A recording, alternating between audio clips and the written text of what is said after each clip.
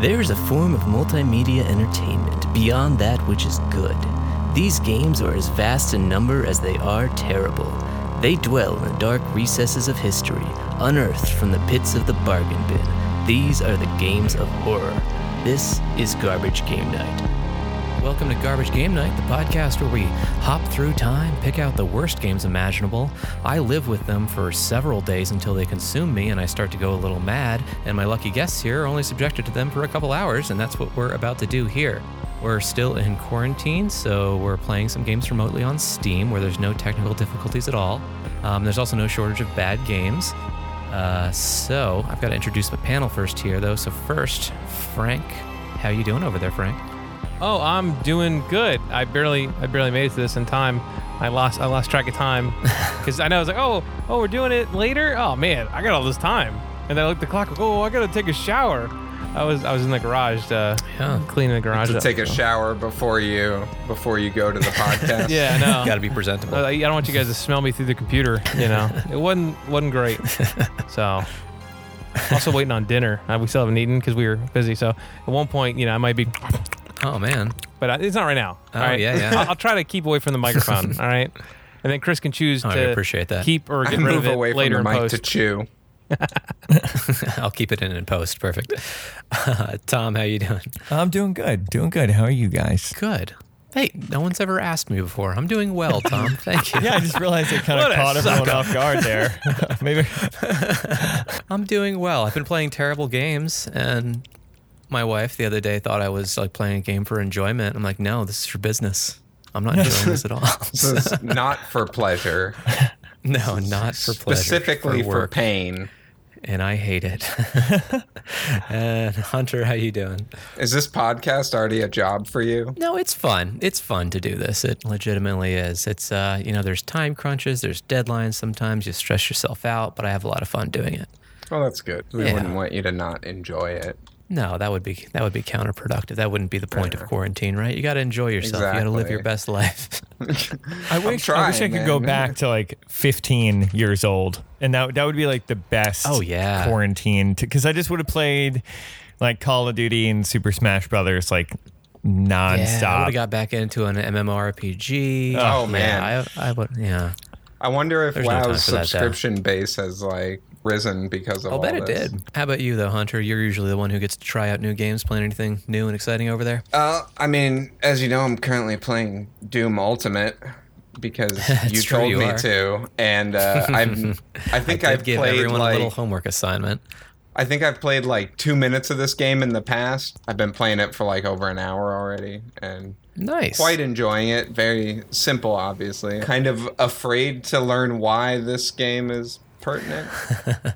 Well, yeah, since we brought it up, I did ask each of you to either, if you could play the game or at least watch some playthroughs of a few videos of a couple different games. So Hunter, first, you're playing Doom. It's called Ultimate Doom over there, which is the bundle together of Doom original and all its expansions. That's the DOS version of Doom. What kind of impressions you got from that? It was a little weird getting used to because there is no like, I think it's the Y-axis. There is no up and down, so I was trying to aim at the heads of my enemies, and instead it was just like slowing me down. It's actually, I'm surprised at how much there is in it. Like every level, as I beat it, it's like, oh, you've killed 50% of the enemies and found like 0% of the secrets, and I'm like, I thought I like pretty heavily explored that and hit spacebar on every wall that I could find that looked even remotely weird.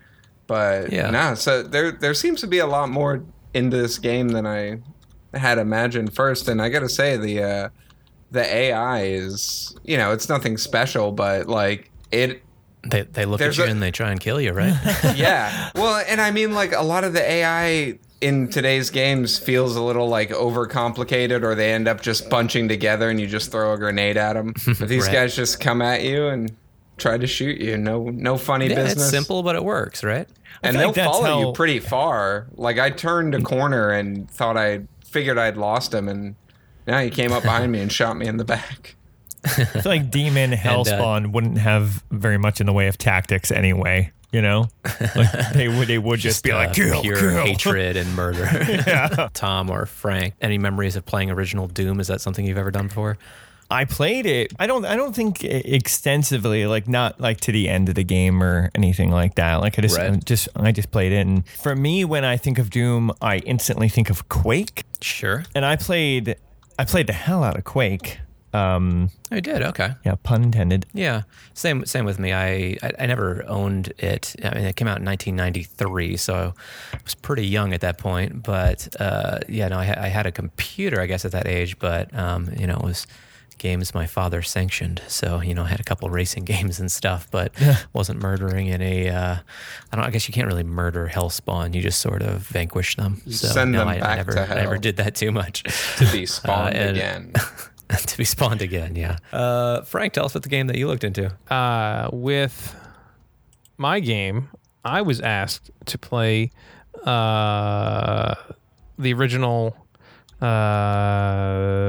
It's coming to me. Don't worry. You're blanking on the name of it. Half-Life. The original Half-Life. Lucky. So, and I've never actually played the original Half-Life. I own it. I own every Valve game, I think, and I'm pretty sure I've never played it. I don't know. I'd actually check my play hours. I think at some point they give them to you. Yeah, exactly. They're like, why don't you have this game yet? Just take it. God. But yeah, so already. That was interesting. Because I'd played other games based on the same like engine and stuff, and sure, yeah, a lot of similar things that are inspired by it. But so that was interesting playing the original, and I kind of knew the gist of what to do and how it was going. But the shooting really, because it has kind of like a auto target, or maybe I could have turned that off. I don't know. I didn't go through the menu, but auto targeting was on. Yeah, that kind of messed me up. So I was like aiming, and then it would kind of move a little bit. Yeah, so I got I don't know. A couple hours in. You guys didn't get that far. That's good. I appreciate you. You got some time in there to get the feel of it. It's important. And the last one, Tom, what game did you look into? Probably definitely in my top 5 games that I've ever played. BioShock. Oh, nice. I love BioShock. Honestly, I think that's one of those games where, like, if I were to ever like make a strong argument for how games can be art, then BioShock would definitely be one of them. Just like the story. And I think that might be a little bit of a running theme in the order. I don't know. Maybe I'm reading into it, but going from Doom to Half-Life, like I remember the beginning of Half-Life and like you're starting your first day at work, and then like things are getting crazy. And I don't know if it was Gordon's first day at work, but it was a day at work. Oh yeah, maybe it was just a day. Yeah, because everyone knew him. Oh okay. But yeah, I don't know. But they were just really anticipating him. It's like, oh, this is Gordon. I've heard so much about Gordon. Yeah. No, hey, Mr. Freeman, or Dr. Freeman, whatever. It's just I think it did a good job of like building that world, and BioShock, like just gosh, like even like the first few seconds of it are just the exposition that they give. It's just really interesting talking about like how, creating this world where it's like, I think the quote is something to the effect of where a man gets to like keep the, sweat of his brow, and he's like, the communists say it's for everybody and the church says it's for God. And like that, it's just going through like each step. And he's like, here, it's yours. Like you can do anything you want. And then it's like just opens up this slide. The world. Yeah. Yeah. And it's just majestic, like the whole game. And then like the splicers, I think they're called. Mm-hmm. They're running around and like just the atmosphere and like sound is a really big deal in that game. I don't know. It's just such a good game. And not to mention, I feel weird. Like the game's old enough now where I shouldn't be able to worry about it, but probably the best twist in any story, let alone video game. Like the best twist in any story ever. Blew my mind for a while. Definitely enjoyed that story. Yeah, no, awesome. That was a phenomenal game. Failed trying to recapture that. It was like they created a masterpiece and then they were like, all right, we'll just use the exact same formula, and it just 2 falls flat on its face and 3 just feels like a reskin. They're like, now 3 is the one in the sky, right? Yeah, I loved BioShock Infinite. I did not. All right. I thought Infinite. I don't think it beat each their own. I don't think it beat the first one. For BioShock Infinite, I will say they managed to do a good escort or sidekick system. I think that I never once got frustrated that I had this other character with me the whole time. It was used for puzzles, and I don't think she was killable. So yeah. I think you're right. I don't think I ever had an issue with her. No. Yeah. I think that was okay. So yes, Tom, as you said, there's a bit of a theme that we have going this evening. We're talking about first-person shooters and how they incorporate storytelling, RPG elements. And I'm trying to figure out how I'm going to segue through this. Okay, I'll say it like that. But before we get into the game that we're actually playing this evening, that's my segue. There is no segue. I'm just going to say enjoy this segue that I just made up on the spot. Before we get into the game that we're actually playing this evening, though, a couple quick things. We played Bus Simulator 2012 and Autobahn Police Simulator. We were pretty delirious by the end of that one, with Tom dropping through an infinite death loop and becoming the god of chaos. But, oh my God, that was there so any great. Other thoughts on that you guys had? That was epic. I actually just re-listened. I listened to the episode yesterday, and that part, you could just hear how delirious and tired we were. But but that brought me back to just seeing that, and that was the most ridiculous thing. It was Tom got so close to actually getting back on the road, and he just couldn't. But he could go back into the woods. I'm not gonna lie, and that's what I was kind of saying. How sometimes when you're dealing with something broken, it can be fun. I was genuinely enjoying being all I need to do is get 3 feet onto this road. That's all. I did kind of have an epiphany about. I skipped over a bunch of reviews. I don't think we read any of them. That so many people in the reviews for Bus Simulator were complaining that people would come onto the bus and block the doorway, and I kept thinking we never experienced that. What are they talking about? And I just realized that people were describing people coming onto the bus and waiting to get their ticket. But because the tutorial never told them what to do, they probably just didn't understand what was happening. So they thought people were jamming up their bus and not sitting down. No. Just an epiphany I had. Oh, anyway. You asked at the end, now this is super late, but you asked at the end of the last podcast if there was anything that they could do to make it better. And I realized, I think what would be fun would be taking everything, the mechanic. I mean, obviously, if the mechanics were cleaner, I know Hunter could barely drive that thing and it shouldn't be that bad. But if you have all of those mechanics, but in a world that was zany, some apocalyptic, if there were crazy things happening and but you have to operate that bus just as you would a normal bus. You know what I mean? Everything, the earth is splitting open and crazy things are happening, but you can't let these people down. Yes, you have to exactly deliver them. The Titanic, the musicians at the Titanic, they're we're playing it all the way down, just that bus driver, just. So funny you mentioned that. After I was maybe it was when I was editing, I ran into this game called Omnibus. Omnibus's description is Omnibus is a next to last gen physics game about the most powerful bus in the universe that can't stop or even slow down for reasons incomprehensible to the simple mind. So that sounds like what you're describing, but it's a very low quality physics engine that's purposefully just a stupid running into stuff and destroying buildings and stuff. So, but maintaining those perfect this is what you need to do. You need to collect their money. Oh, you have to wait until the pressure builds up in the bus to close the door. Yes, yeah. Everything else you keep the same, and that way for the people who wanted it as a job, ripping out of the ground. I got right, you. Exactly. The people that were doing it as a prerequisite to their interview, they'd be able to go in and be hey, you're gonna be able to handle your route today, and you're gonna be listen, I handled it during an alien invasion. I'm pretty sure I'll be able to handle a normal day. Yeah. All right. And some quick podcast updates now that we've exhausted our backlog of pre-recorded episodes and we're dealing with an international quarantine. We've switched to bi-weekly podcasts. So they're coming out every Thursday now. That'll be our new schedule we're sticking to. And make sure to share the podcast with friends and enemies. We really appreciate everyone listening to us talk about a visual medium. So we hope you're enjoying it. Yeah. All right, well, let's get into this game finally. So we here on Garbage Game Night, we typically go for the more avant-garde bad games. I think for the most part, the games that we've done, you'd be hard-pressed to find them on BuzzFeed's listicle about the 10 worst video games ever and why you'll hate them. But tonight, what we're doing is considered a classic in the lexicon of bad games. It's often compared to the Waterworld of games. So Frank, could you tell us about the 1995 Kevin Costner film Waterworld? Oh, no. I'm kidding. Don't. You're not doing that. I was going to say I'm rusty, but, you could do it if you needed to. I thought you were doing it again. The girl from that Seal movie has a map tattooed on her back. Oh, wait, but I forgot. Oh, yeah. God, that movie's Andre.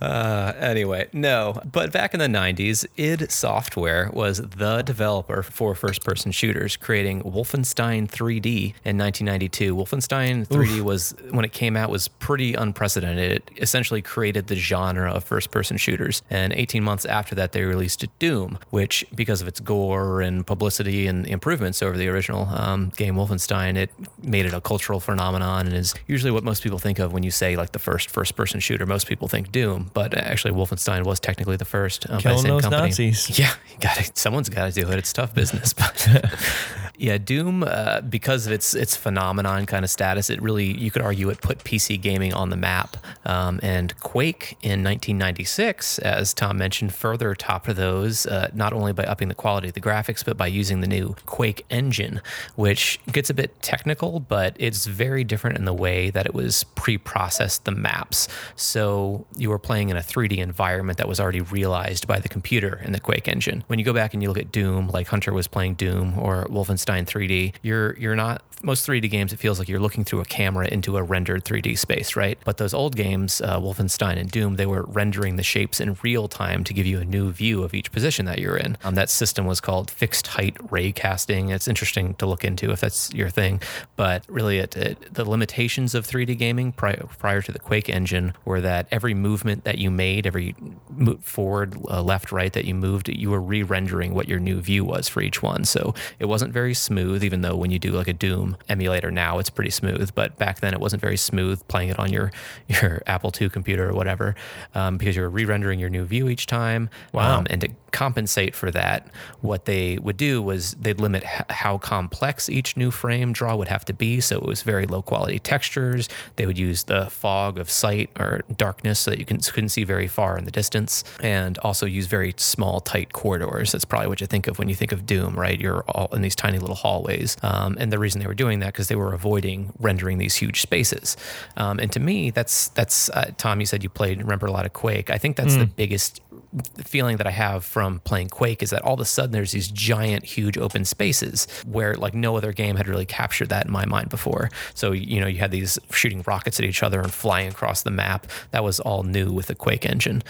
So because the map was already rendered, it allowed for faster gameplay because it wasn't re-rendered with each view. So they really leaned into that. Obviously, Quake is famous for super, super fast gameplay. And it was also, by the time Quake in 1996 came out, it was a lot more than the early 90s computers could handle. But id Software was led by John Carmack. You might have heard his name before. He works with Oculus now, but he was an extremely important figure in 3D gaming engines, and arguably the second most notable person at id Software, who became kind of a celebrity game designer, was a fellow by the name of John Romero. He was a game designer and programmer credited with many development tools in the 3D game space. He had massive success. Once they finished Quake, and it was a critical success, but did undersell Doom 2, he went off and formed Ion Storm with coworker Tom Hall. And what they would work on was pitched as his magnum opus, John Romero Unrestrained. He said it would be an RPG first-person shooter, and what could go wrong? Well, I think we'll talk about that as we get into it, but first, let's see the trailer of the game that we're about to jump into. Wow, that's a huge build-up, though. Yeah. Like if you had said that if we were on Garbage Game Nights, I'd be like really excited. Yeah. I am Time excited. Magazine featured John Romero as he had the Midas touch for games, making Wolfenstein, Doom, Quake. That's pretty good. Resume. That's the word I'm looking for. Pretty good resume there. Yeah. So he goes off to form Ion Storm, and nobody guesses the name here. I think you guys will recognize it when you see it. And what year was this? They formed Ion Storm in 1997. So let's watch the trailer for PlanetSide? No, I liked PlanetSide. Hey. No, I wasn't. No. I was just trying to get the Chris, time there's frame. good bad games, okay, bud? There are good bad games.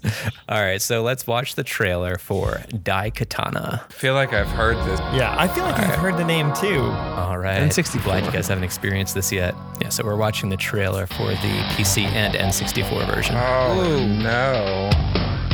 24 huge levels. Huge. 64 varied and highly detailed monsters and enemies. I like how long they're staying on those title screens. Original CD audio tracks. Dude, CD audio track's nice. Who would care about that? Audio files, obviously, because CD's the best medium ever. Wow, that was kind of that looked so quick. terrible. Wow, that was just a bad trailer, though, too. Like, yeah. And I'm going to send you one more thing. This is an ad that came out. I didn't see a poster. single Daikatana either. I'm sending you guys saw a one more crossbow. thing. This is a poster that came out for the game. Anyone recognize that? This poster that we're looking at is an all red with black text. It says, my John God. Romero is about to make you I his don't- bitch. I don't- Suck it Just down. don't forget. on the Yeah. bottom. Don't forget to read the bottom. Yeah, Suck very it notorious down. poster. It helped never kind seen of that. turn public sentiment against this game. oh, really? Yeah. He was just a it's little certainly too got big for his britches there. Yeah. It's audacious, I suppose. Got kind of a machismo kind of attitude. But as we'll say, maybe it's in the spirit of the game. But I think seeing an ad for this, it just doesn't make you want to play it, really. It just makes you think he's kind of a dick, right? So, He did apologize for it in 2010. He said that he saw it and didn't stop it. It seemed like he was fine playing into the celebrity masochistic game developer that has sort of been developed around him for the sake of marketing. So Do you think that, like, the general public knew who the hell he was? Because I feel like they probably didn't. You know, like, I No. sometimes I feel like, I don't know. I think that when they do stuff like this, like, they think of, like, the niche that would be like, oh, yeah, John Romero. Yeah, I know. Oh, he's the one who, you know, made Quake and did all this stuff. But in reality, like, I feel like I'd read that post and that would mean nothing to me when I was like, yeah, that was definitely, it was done in like PC gaming magazines. I think I remember seeing it in an EGM in like 1997 or something. It's something that I actually missed about it when I was reading about it, because like I've said, so much has been written about this game and this era that there are thousands of articles to go through, and I got overwhelmed. Normally, when we do a game, I'm struggling to, like, I'll look up the game, the developer, try and find more information. And by page 2 of Google, like, I'm out of information. There's no more information about these developers out there. But this one, literal books have been written about, you know, these people and their time working on Doom, Quake, and moving on to Ion Storm. But anyway, what they were saying about this marketing campaign was that I didn't even get that it was supposed to be playing off the trash talking that was happening in forums and online games at this point. And maybe because we're in 2020 now, and I mean, that definitely still happens, you know, bad mouthing in games, it happens, but I don't know. I don't experience as much as I used to, even back in like the Call of Duty 360 Really? You days. think it's where getting people better? sending you message. I don't know if it's getting better. Maybe I think some of the gamers who are more inclined to do that kind of thing have their own games that I don't necessarily play. So I think for a while there, a lot of the gamers who had the worst attitudes, like, well, they were suckered into like Fortnite, and I wasn't playing Fortnite. And when Fortnite got big, like Overwatch got better. So, but at that time, John Romero legitimately created deathmatch style games, and he was big into trash talking, and so he kind of became notorious for that, I guess. Anyway, so yeah, they were trying to play off of that, and I don't think it worked that great, because there's so much to talk about with this game. I haven't really gone into the whole pitch of it and its build up, believe it or not. But how does the pitch sound for it? Having, you know, the developer of Doom, Quake, and having some RPG elements in there. How does that sound to you guys? I love the idea of having the pitch RPG. sounds being great. RPG. Yeah. RPG first-person shooters, those are like a dime a dozen now. So back then, Frank, if you can boot the game up, because I had trouble. Anytime I run the game and then try and run it again, I can't, because it's already running. Oh. Technical we'll find out. difficulties. I'm going in, see if I lose you boys. And it's funny, there's like no like All right. thing. It just brings you right to the beginning of the Yes. title screen. Yeah, there's no like credits or anything. Yeah. It's I was like, okay. All right, You're start in watching it now. Godspeed. So yeah, we're gonna go ahead and start the game. In the beginning of the game, you can pick Ronin, Samurai, or Shogun for your difficulty. Go ahead and do Ronin, and we'll watch the intro trailer here, and we'll just sort of let Frank's playing on a bit of a delay. So once we get past the trailer, we'll just let him play for a little bit. This is like the screen that it opens up to. It has all the options on the side, and Yeah, or the was there interface one right is before it? interesting, right? No, that's it. That's it. It launches, and you're right there with this. You got ticking on the loading screen. Oh God! Was Romero proud of it or not? We will get into whether Romero is proud of it. Yeah, the interface, though, definitely haven't seen anything like it in 20 years. Maybe even 20 years ago, I'd never seen anything like it. So here's a look at our hero. Any guesses what his name is? Good name. Katana. Dai Katana. Dai Katana. His name is Hiro. No, his name is Miyamoto-san. Or is it Hiro Miyamoto? Oh my God, his head is just bobbing. It's named after Shigeru Miyamoto, the creator of Mario. Like I said, the visitor would not give his name. Donation. Perhaps if you would allow me to explain, Miyamoto-san. Is he? I feel like he should get shot right now. Only spare me. You know in movies you know right before someone's gonna get killed? Right. Not here. Yeah, the old man who's dying at his doorstep with a desperate message. Hey, I promise you it will be worth your time.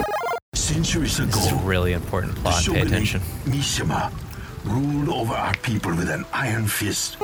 Osaka Mishima hired a legendary swordmaster to create the ultimate weapon. The Daikatana was Usagi Miyamoto, your ancestor. Through the power of the sword, he was able to foresee the fate that awaited mankind. That was 1,000 years ago. He offered it to the shogunate's nemesis, Inshiro Ebihara. The epic battle atop Mount Fujiya. It does not look epic. Just kind of whacking at them with a stick. Decimated Mishima's legions. Thousands died on At that least battlefield. 5. But Mishima We saw 5 was character finally models. overthrown. Usagi threw the Daikatana Lord of the into Rings heart style. of the raging volcano. So you want me to create another Daikatana? No, What's the big deal? The Daikatana is still just a sword, like any other, right? wrong.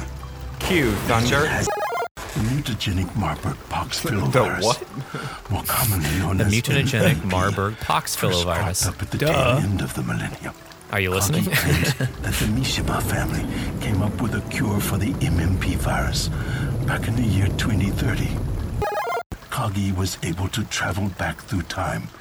Accumulated the funds to finance his vast He empire. fully buys right. into it now. Mishima He was skeptical before, only but now gives he's out on the cure board. to those he 9 desires minutes of to have dialogue it. in, you've convinced me. I'm sorry, but I don't see what you need from me. It's about my daughter. Wait, what? Your daughter. From Because the we haven't moment of introduced her enough birth, characters. I trained my daughter Mikiko. Is that it? Yes. And then together, you must find the He adds Daikatana more exposition. so that history I did can be want sword changed training. back to the way it was. No, my daughter's Sorry, son. Toshiro. But I'm not quite sure I buy it. Even if I Oh my did, God. I'm just a guy teaching kids Shouldn't how to do fight that. with a sword. No, you are the descendant of Usagi Miyamoto. Embrace your heritage and Who the... Kill him. Kill the old guy like I said. Yes. That super swordsman just completely got cold cocked. but find my daughter and the Daikatana. I can't just... Say nothing. When I just got punched in the face and I had a whole 20 seconds to see the guy coming. You can't trust me to go rescue her. It will get you inside Mishima's fortress. I like how every company is a version of Mishima. It's Mishima Crematorium, Mick Mishima for burgers. You've gone into the crematorium truck. Why? Okay, our hero Didn't you listen, Tom? Has stowed away in a coffin in the crematorium truck, which is apparently a dump truck because death is so common in the world of Daikatana. They use dump trucks to bring people to the crematorium. But the old man, the Marlboro pox virus, really. The drivers of the crematorium truck were joking about how many coffins were going to fall off their truck when they hit that bump. Who feels like they have the best handle on the plot? The 11 minutes of exposition that is the intro to this game. You want to give us a quick rundown of what we just saw? In 30 seconds. Here, Frank's playing though. I'll do it. So go. Ancient sword gets made. Gets given to somebody else to hide. A lot of shit happens. Virus kills the world, and now this guy's got to save a dude's daughter and find the sword again. Yeah, you're missing out on only the one thing. I think is that the reality he lives in now is created by this guy who traveled back through time. You know, did I miss a time travel aspect? Did I forget that? Oh, yeah. There was a. Oh, wow. Yeah, so there are two warring feudal Japanese families or clans, and the Ibiharas and the Mishima. The Mishima have Usagi Miyamoto make a sword, and that sword is supposed to end the feud. We're watching the graphics now.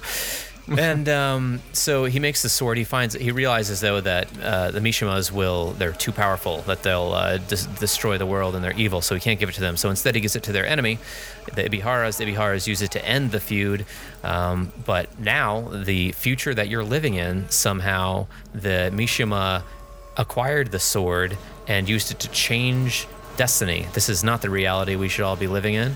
It's one where the Mishimas got the sword and have created this kind of dictatorship where they're a corporation in control of everything. So that's the plot that we're in. We have to go rescue that old guy who visited us, his daughter. He was a descendant of the Ibiharas. Because she knows how to use the Daikatana. Because she's been trained how to use the Daikatana. I love how in the beginning of these games, like, you always kill dragonflies and frogs, like the most harmless things ever. Yeah, there's mosquitoes flying around right now.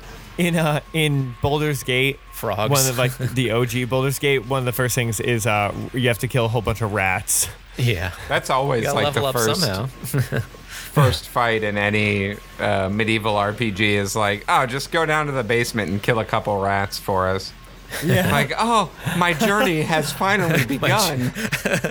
And the sad thing is that it's like quasi-challenging sometimes. Like, oh, yeah. That's actually maybe one of my favorite things about RPGs is that feeling of progression. And XCOM, I was talking about XCOM earlier, does that really well too, where like by the time you get to the end, like some of these enemies that when you fought them the first time, you were completely overwhelmed by their strength, and at the end, if you've really worked on it, you've gotten to a point where you're just immensely powerful and you're just like swatting these like high level enemies to the side. Like it's a satisfying feeling. So I feel like in a first person shooter, like if you were to capture that feeling of being like, right now we're struggling against dragonflies, but at the end you've gained enough strength for going against these like high level enemies, it could be pretty cool. I think on that note, another progression really well is Death Stranding.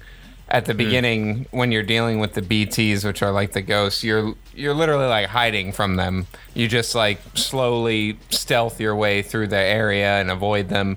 Then you're given ways to like get them away from you, and finally you're killing them and killing like bigger versions of them, and you know, your boss fights and whatever. But I thought Death Stranding, I think, has one of the best pacing and progression because there's so much to the game that it could be overwhelming if they gave it to you all at once, like Breath of the Wild. But like breaking it up over the chapters and the parts of the continent that you explore really ends up like not overwhelming you and easing you into all of the weird concepts that the game has to offer. One thing that's kind of weird about this is that for having as much exposition as it did, I mean, I get dragonflies and frogs, they're just very malicious in this world. But like, why are there turrets outside of the crematorium? Why do you have a blaster arm the Ion Blaster. So that was the main thing that caught me off guard. I know when we launched into this game, we watched the trailer first, so we got to see that it was a first-person view. I went into this honestly not knowing even what the gameplay was. I just knew Daikatana, and I've heard of that before. I've heard that it was this epic flop. And so you watch the 11 minutes of exposition about the Swordmaster, and you're going to go get the Daikatana back. The last thing I expected was to be a first-person shooter that looked like Doom. Like, I mean, you're a sword master, right? You train people to use swords. So why do I have an Ion Blaster, and why do I have a fist where I can punch mosquitoes? It came out of nowhere for me. You're right. At the very least, your melee should be a sword. So you were talking about like the beginning of the game and how they explained everything. I opened up Doom Ultimate, clicked new game, picked a difficulty level, and they just set me down in this area. I had no idea where I was or what to do. I had a gun that I could shoot and I could move around.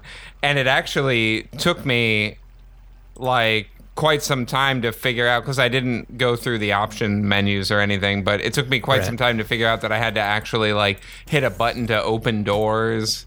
So I was like, actually, Frank, same thing for you, Frank. You do have a use button. I think it's your right click. You can eat berries off the ground for health. Oh, yeah. So that's but something they never tell you that. Yeah, they don't tell, and they didn't tell me anything in Doom. So I'm just like walking around. I'm like picking up health and stuff. And by the time I finished the first level, I was like, oh wow, I feel like I thoroughly explored this place. And it's like, oh, you've killed like 10% of the enemies and discovered no secrets. And I was like, oh, okay. Yeah, and that's a theme that carries from id Software onto Ion Storm here. They also give you a tracker at the end of the level for secrets found. And a lot of them, like you said, you didn't find a lot of secrets in Doom. Well, a lot of them, like in this game, like you just run up to the wall. It's a completely plain looking wall. Sometimes there's one little hint on it, and you just click on the panel on the wall and it'll open up. Like there's no way you could have known that unless you clicked every single wall in the entire level. And like all of the mechanisms in Doom are completely flat, like 2D surfaces. Yes. So like, I was like, is this a switch? It looks like it could be, but it's hard to tell. So I'll just start hitting spacebar on everything. So again, remind me, what were Romero's two big games before this? So yeah, working with id Software, he was the main developer with John Carmack for Wolfenstein 3D, as well as Doom and then Quake. Yeah, so John Romero is rightfully credited with creating a lot of the 3D tools used in 3D game creation. He's often credited with coining the term deathmatch, the most basic of online FPS. And I actually got some more insight from him here from this article, that the article is mostly based on there's a book called Masters of Doom, a 2003 book, which is all about id Software and these games that they made and how influential they were. I pulled this from kananukuriblogspot.com, so I guess credit there. You can always find all the credits for anything I'm citing on our website, so go look at our website too. Man, those mosquitoes buzzing in my ear. I'm going to turn the volume down on the game a little bit. The mosquito buzzing I keep having to turn it down. Oh my God, it's unbearable. Also, why were they flying? We're going to the crematorium, right? Yes, and they have... why did just, like, 10 giant mosquito things fly out of the crematorium as if they were sent out? This article, though, says John Carmack and John Romero, their personalities and talents were so contrasted like day and night. Carmack is a laser-focused programmer hermit who created many revolutions in programming and graphics engines. Romero is the gamer artist celebrity who has a knack to implement Carmack's programming into a revolutionary game. In essence, Carmack was a scientist while Romero was the artist. Their pattern in developing their games was like this. Carmack created their game engine, the nuts and bolts of the game, the Legos that determined how computers shape and play the game, while Romero is the one who experimented with the engine, gave ideas on what kind of implementation the engine could or should have, implemented that engine, and used it to create revolutionary special effects. The results were fantastic. Romero could utilize Carmack's revolutionary engine in ways that Carmack himself couldn't possibly think of. Not only that, Carmack's conservativeness hit a break whenever Romero went too far, while Romero's aggressiveness pulled the best out of Carmack.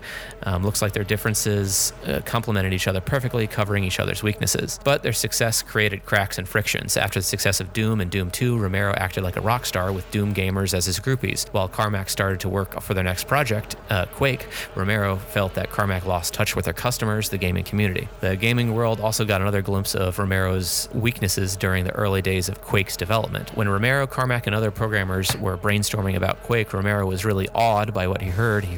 He shared his excitement with all his fans. That basically means all the gamers on Earth. Complete with his usual hyperbolic wordings like the next game is going to blow Doom to hell. So he's always making these bold hyperbolic statements. His colleagues disliked this behavior with good reason. Since Quake was still in its infancy, many of their ideas wouldn't even make it into the final version of the game. The gamers would be pissed if this didn't happen. Romero agreed, but Romero couldn't help himself. After that, during an interview with Computer Player magazine, he proclaimed that Quake won't just be a game, it'll be a movement. So these frictions culminated when Carmack called Romero poison for the company and shot down his designs for Quake. Romero finally had enough. He left id Software after they finished Quake. Romero and his close friends founded a new game company. This would be the realization of Romero's dream. They were sure that money wouldn't be a problem since everyone in the gaming industry thought that Romero had Midas's touch. So Frank has made it to the second part. Actually, probably in the third or fourth part of the Marsh right now. So the problem that Romero had has been something that's never gone away. Like, what was the game? It was supposed to be like Fable. Space exploration. No Man's Sky. Oh, yeah. Oh, no, you're right about Fable, too, though. Like, Yeah. in Fable and No Man's Sky, both of those were, like, plagued with, like, these huge expectations, and they must have said these amazing things that they were going to do way, like, early in development, and they never got to put it out. Did Fable have the same thing? Because Fable, I think they Fable said 2 Well, did. and Oh, one, they because promised they were a lot saying of it, stuff like- that just didn't happen. Oh, in Fable they said like you'd Did grow they? old. Fable and, 2 like, was scars. Peter Yeah, Molyneux, Molyneux, notorious for that. He developed Black and White, which was a fantastic game on PC. Yeah, I but played a he- lot of that. Big promises, and yeah, I love that game. Yeah, but talking up his game's a little more than he probably should. Yeah, and once you start talking about it, especially when deadlines start getting pushed, it's hard to get back ahead of that. When the rock star John Romero and Tom Hall was the other developer who left id Software to form Ion Storm with him, they founded Ion Storm in Dallas, Texas, where they went to begin their first game. And Daikatana. When Ion Storm was founded, they signed a deal with Iotis Interactive for 6 games. In a very .com style move, they rented a penthouse of a skyscraper in, as I mentioned, Dallas, Texas, and spent $2.5 million on their offices. They had movie rooms with $50,000 projectors, leather couches for viewing. The rent for this office space was $55,000 per month. And What? Yeah. How much money did they have? Yeah, Wait, so the people are all just innocent. Sorry, I just Yes, noticed these are innocent people that Frank is I looking mean, at. you don't know and their running away. backstories. Yeah, I mean, the guy who sent the mail for Hitler was still a Nazi. The guy he was just chasing was an adulterer. Well, he works at the crematorium, yeah. Yeah. So- by the way, do we know why we're at a crematorium? Did I miss that? Because that was the way to get into Mishima. But Mishima owns everything in the world. Why couldn't he just go to McDonald's, Mishima? Is Frank going to shoot one of them? I don't know yet. Oh, he shot Honestly- him. All right. He's in the way. They should have been happy he was killing all those frogs. Oh, so yeah, as I mentioned, the rent for the office was $55,000 per month, and an article that you can find a citation for on the website, and I'll mention it later because I can't find it right now. They pointed out just to cover the cost of the offices and the utilities, they'd have to essentially produce a box office video game every single year. The amount of money that games were making, even like Doom at that point, weren't making so much money that you could legitimize a $55,000 in rent. It's absurd. That's so crazy though. Like, just that says so much about his ego. Yeah, so they did actually technically start working on a game before Daikatana. Part of Iotis's plan, they were bankrolling this, was to buy up nearly finished games, hand them off to Ion Storm to quickly finish with Romero's Midas touch. So the first one that they did that with was a game called Dominion Storm Over Gift 3. It was an RTS, so it was supposed to take about $50,000 in 3 months to finish up. Instead, it ended up taking over a year with $100,000. And it was RTS, like I said, and they released it on the same day as perhaps the worst competitor to release an RTS to. They released it on the same day as StarCraft came out.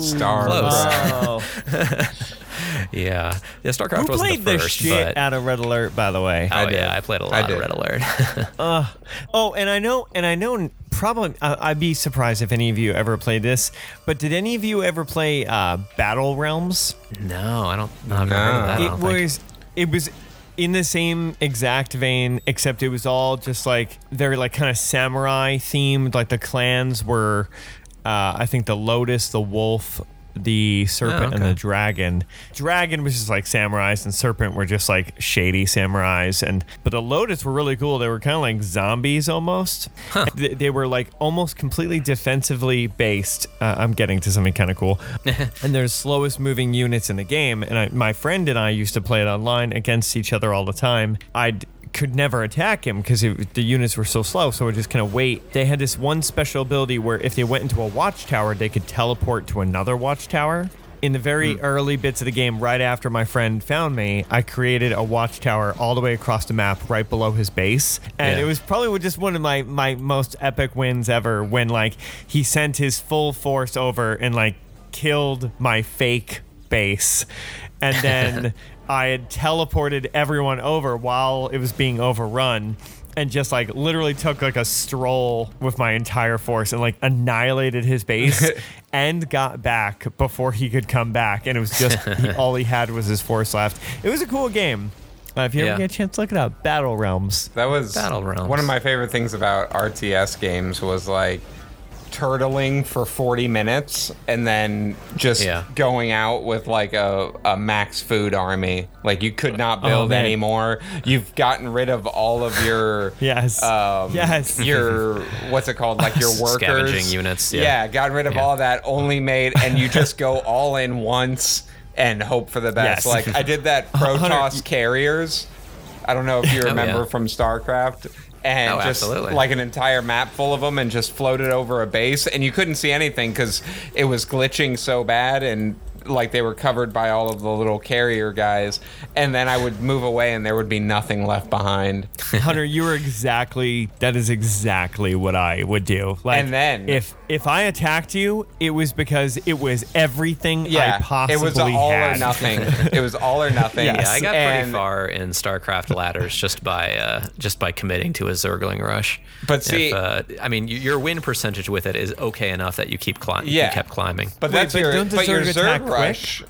That's the thing. A Zerg rush is just running with your like workers and your first spawns of Zergling and taking over. I'm talking about like, and I tried that when I first tried playing online. Was like, and I didn't really understand like not the way you were supposed to play the game, but the way that you end up playing it efficiently is that you build more than one base. So I always had one base, and I would have workers going across the map, bringing me like more Vespene gas because I would only ever have one control center. So the first time I get online, I'm like, all right, I've got my strategy. I'm going to turtle. I'm going to keep this guy out of my... And he just rolled me unbelievably that I did not play online again for like a year. And then I was playing with my cousin. Early years of online. Yeah. I was playing with my cousin and he was like, what are you doing? And I was like, what do you mean? He's like, you have no like... You only have one of this. I only ever had one barrack. I built one of everything except like I would have, 20 turrets and 20 bunkers if I was Terran or whatever. But in the early days of these kinds of games, there wasn't a Twitch stream you could jump to. Exactly. There wasn't like you didn't go onto the forums to find the main strategies. And that's how you cheesed your way. You did the best with what you had. Through the story was just turtling. Yeah, I'm sorry. That's a great feeling, though. Sorry, Chris. Yeah, no, discovering it on your own, absolutely. Yeah. Oh no. I mean turtling. I mean like that feeling of just like the whole game, like kind of shaking them off, and then be like, "Are you ready, bitch?" be like, watch this, and like just come over with like you said, Hunter, just like no peasants or whatever the lowest level caste system you have, like they're all collectors, gone. Yeah, they're just full on badasses left and just march across the map like this is it. All in. No more SCVs. It's all. And I would each game I played, I would pick like one unit, and that would be the one I would just mass spam it. So I would roll out with like hundreds of Goliaths, or like the max amount of carriers. Goliath online. Yes. Frank, for the love of God, please be careful with the C4 gun. It's gonna blow you up. Yeah, it's pretty. It's pretty strong. Again, why does a crematorium have this security? Need mech warriors to defend it. Yeah. All right. So is it keeping people out or keeping demons also, in? we went from frogs. Have you noticed that the frogs and these rocket launchers are just as they're equal threat?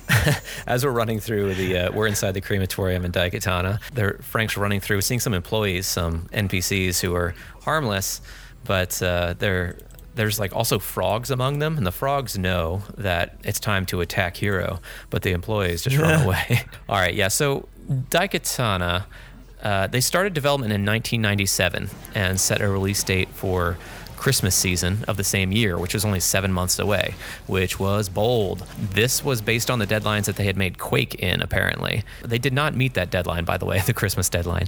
Did you just kill that guy? That innocent worker? He was in the way, to be fair. He was the fat one, too. You guys just really get in the way.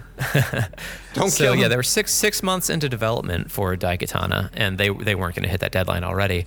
But then they saw a Quake 2 engine. So they saw the engine, and they're like, oh, crap, we have to use that engine. They thought, or at least John Romero thought, like, oh, this will add like a couple weeks to our production timeline. It was a full year later before they said that they had fully integrated into Quake 2. It ended up even being longer than that they had been in development. So from a Salon article... I love that every person Frank kills is solely because they're blocking him. Oh, he definitely goes way out of his way to make sure they live until they're in his way. Oh, is he going to go for those health packs? He did it. All right. I don't know where I'm going. The ladder down there?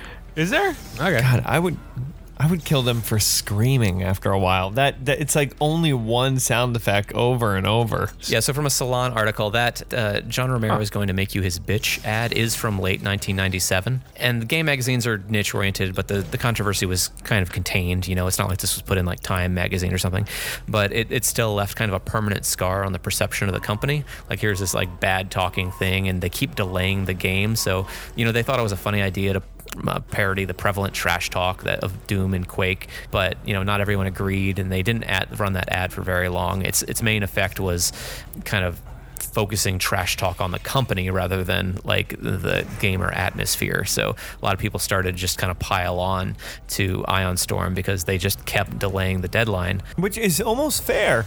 Like, if trash talking's going to be like your thing and you want to make that part of like your message, and then like you don't deliver, like, expect to get it. Yeah. He's killed so many people and he hasn't leveled up yet. I can see the bar. Wait, you see the progression bar? Look at the on bottom the left-hand right side of the screen, the power, yeah. But he's killed a lot of things to have not leveled yet.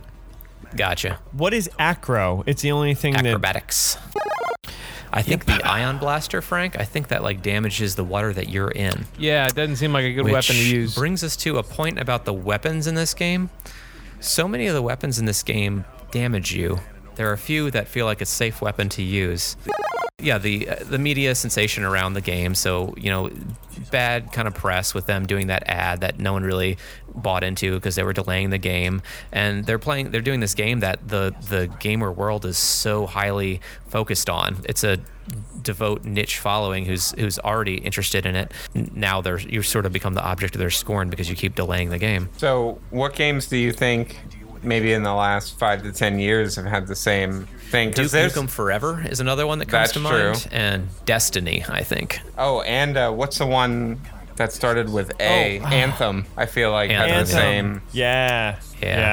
Yeah, so like, and there was like daily gossip as well about the going-ons inside of Ion Storm. From an article on Inquisitor, there was a lot of infighting, and I have a pull quote from someone who was working at the company, and it says, so from someone working at the company, they said, during a meeting, I explained to John that I was working on the end game cinematics with Cage, the antagonist. I pronounced it Cage. Romero giggled. Who? What? what are you working on? I said it again. Now everyone was laughing at me. Romero said, who? Say it again. And I go, Cage? Romero's like, no, dude, it's pronounced Kaji. And I go, well, you better check out with the voiceover recordings because it's Cage. And suddenly Romero's face turned white and half the audio in the game had his name pronounced wrong, but it was too late to fix. Wow. Some more development stories. I mentioned it was in Dallas, Texas. Not exactly the hub of game programmers, apparently, but they picked it for whatever reason. And they had to bring in talent from all over the U.S., costing way more money. Somewhere along the line, they had a mass exodus, about 20 staff members leaving. There was a miserable atmosphere, apparently, and, you know, what with all the negative press and internal struggles and constant delays. There was a GameSpot article that was pretty comprehensive about the development, so here are some highlights from that article, though. Ion Storm's new quarters were plush, but they also were the subject of intense heat that comes from working in a glass bubble with curved windows serving as a ceiling. So literally they mean like intense heat. For game developers accustomed to dark environments, the direct sunlight and resulting heat caused concern. In addition, artists had their cubes directly positioned under the sunlight, which made trying to work during lunch hours also an impossible task. And I read during another article that most of them ended up like covering their cubicles with like black sheets. What? Romero's. Oh, you didn't have to kill him, Frank. Sorry, now, Frank, now I'm speed Frank running has upgraded now, okay? this. That's what they say. Just, you know, you do something bad and it just gets easier and easier. At first they're in your way. Now you're just killing because you love death. I got time. So coupled with a dilemma of game design still in flux, Romero's much vaunted sidekicks weren't even working in the game, and that posed huge problems for the level design.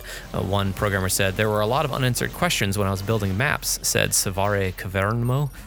Since sidekicks weren't working, you can only guess about how the map needs to be designed in order to accommodate them. While the level designers struggled with their map designs, the artists also had trouble realizing the game's cinematic sequence, originally planned as pre-rendered movies. Daikatana's story changed on a weekly basis, said artist Billy Daly, and that made the job of drawing the game's cinematic storyboards very difficult. One example of how the departments were not working together, and maybe attesting to Romero's trouble with actually leading a company on his own, there was a story about how they had this skin for a little arrowhead, and it was rendered by the artist in 1300 by 960 pixels, which is pretty huge in what you would expect for a game like these days, what an arrowhead may be, even not even that big, honestly. So, but because there was so little communication, the artist had been inexperienced with working with games. They drew this thing that probably took them weeks to make, this highly detailed arrowhead, and it ended up being, you know, we're looking at a game that's like 600 pixels wide. So that was never going to be viewed larger than like 10 pixels. Oh, wow. So they put all of this effort into something that's it's just an nowhere example near. of terrible communication. What? These frogs are everywhere. How the fuck did that frog get there? There's no way for that mechanical frog to get there. I'm sorry. There's no fucking way. He's been waiting his whole life. He was built There was and a set on ladder that edge. There was a ladder with no stairs, and then I want to see how far down this gap goes, but there's no fucking way. I'm sorry. It's just you have mech warriors with rocket launchers, but you're still dealing with the frogs. Like, you can't. If you're gonna get to the end of this game, and there's still gonna be frogs. You guys remember anything that stood out during the quick little trailer that we watched? Something that doesn't look like skeletons? So yeah, in the trailer that we watched, we saw skeletons, and we haven't got into it yet, but the game promised something pretty bold. The game does have you jump through eras. Oh, so the time travel does kind of come in? Does happen, yes. And, the frog. Now they can swim. Frog followed him underwater. Now Frank has to find an air pocket, though. So, yeah, Romero's goal was for this time-traveling concept to serve as an impetus for dramatic shifts in on-screen content. He was tired of the sameness of most levels in action games. Romero developed 4 distinct time periods with no overlapping content. There is ancient Greece, the Dark Ages in Norway, a techno-industrial Japan, and a 21st century San Francisco. So we're kind of in the techno-industrial Japan in the first 2 levels here. It's the years 2455. Japanese vibe right now. So I keep talking about 1997 and delays. The game actually was finally released in, any guesses? December. Well, of 97. What year? Oh, no, definitely not 97. Oh, December of 98. That's what they promised. Nope, not December of 98. 99. 2000. It was May 2000 that the game finally came out. And by that time, what they were so concerned about was the graphics engine being dated, and that's why they delayed it to switch to Quake 2 engine. The game legitimately was dated by the time it came out. There were games that looked far better than this in 2000. In fact, the 64 version, which we'll take a look at, I don't know that there's a game that looks worse than this on Nintendo 64. Really? Yeah, it is. It's shocking. On PC, it doesn't look great either. It lived up to none of its expectations. I'm waiting to hear the story of what happens to this guy after this. He lives out the rest of his life, just trying to atone for his sins. He becomes a monk. But it seemed like Iotis, who was bankrolling all this, kind of forced them to finally push the game out. And it doesn't seem like they were happy with it when it came out, like even Romero, despite how long it took. The version for 64 actually came out a month or two before the PC version, after its initial promise date of Christmas 1997. So you can understand how public sentiment kind of turned against it, and how even if the game is not good, people were ready to look for every flaw in it. And you know what? As they should have been, Yeah. If you're going to talk your game up that much. Iotis opened a second Ion Storm studio in Austin, probably because they were so frustrated with Daikatana that they just wanted to get out of their 6-game contract as fast as possible. But that second studio did produce other games, and free from what was going on in the Dallas studio, they developed Deus Ex. Wow. Yeah, and also Deus Ex Invisible War, the sequel to it, that did considerably better than what they were doing in Dallas. They also did a game in the Thief series, Deadly Shadows. So with all those games that finished up their 6-game contract with Iotis, and Ion Storm shut their doors. So I guess they didn't do Deus Ex Human Revolution, which was they did not. No, the license was passed on to another company. That was a really good one. So Frank is at the end of this episode. Oh, having points in Acro will result in the bionic sounds of the $6 Million Man TV show being played. Yes, fading in and out that during jump a jump. noise. Yeah, honestly, like the biggest impact that Quake, maybe John Romero in general, that he had on me was I played so much Counter-Strike that many Counter-Strike servers back in the day would load custom sound packs. So when you were on kill streaks and stuff, it would use the sound packs from Quake, like kill streak, multicide, all the dumb phrases like that. Kill-tacular. Right. Yeah, so we're exploring the prison right now. Why are people still screaming? Oh, because they're in prison. I don't like when they do stuff like that where it doesn't make sense. So like, okay, there's a control panel. Where would you put it in real life? I would put it, 15 feet high on the ceiling. Like where like normal day-to-day functioning, you're like, hey, Bill, we need to get open that door. Can you get the ladder out? It's the only way. We can get this door open. So, Right. As you know, I used to do low voltage technician work, and that's exactly the type of things that happen. That's what they would do. There was a building I worked on that had 2 doors on either side of the building with a lobby in the middle. Rather than like find an office to put the box in that we could access, we put it above the ceiling. So anytime I had to adjust those doors, I'd had to come in with a 12-foot ladder, climb up the ceiling, open it, and then there was like a little code punch and a screen and like a small computer up there that I had to access. Run the box slower. Yeah, so with previous games, we've had minor squabbles about whether it's the best version of the game we're playing. Well, squabble. This game did come out on N64. The 64 version, by all accounts, is a complete disaster, even compared to this. It used the 64 expansion pack, which doubled the amounts of RAM from 4 megabytes to 8 megabytes on the Nintendo 64. But some of the differences, it plays 1 repeating track per era. The weapons can be carried through different eras, which kind of breaks the whole game, but also mostly it creates a problem of you have to cycle through all your weapons to pick which weapon you want, but since you've got like 6 other weapons that you're out of ammo with, it makes just picking the weapon that you want extremely difficult. Guy was just trying to do his job. I know, Frank just murdered. I told you, it just gets easier, man. Once you start down the path of I'm darkness. thinking that Frank is really enjoying this game because he's not like responding to anything. He's totally in the zone. And just, yeah, you're the only one who's actually got the controls here, Frank. How's the controls for the game feels feel? like Quake, honestly. Yeah. Yeah, it's fast, rapid gameplay, right? And every time you shoot someone, they blow up into chunks. Yeah, it's pretty good. 64 version does have a few modes of multiplayer. And so is the PC version. The PC version does also have multiplayer, much like, he came from creating death matches, so he was going to have a death match in this, obviously. It does have a co-op version as well, where 2 people can play through the campaign, although everything when it came out is essentially broken. Some differences with the 64 version, the NPCs that Frank has been more and more... Frank, those are prisoners. You don't need to be. Murder. He can't stop now, Chris. He can't stop now. Remember, by the time you've told him, he's already killed. Yeah, it's 10 seconds ago, I know. But I thought maybe I could save. I don't think so. He still murdered everybody.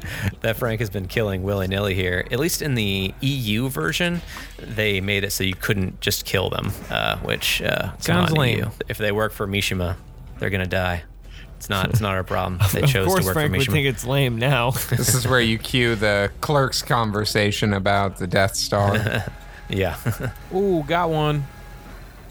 I'm not sure what he said got one to yet. You'll see. Yeah, I was waiting for that.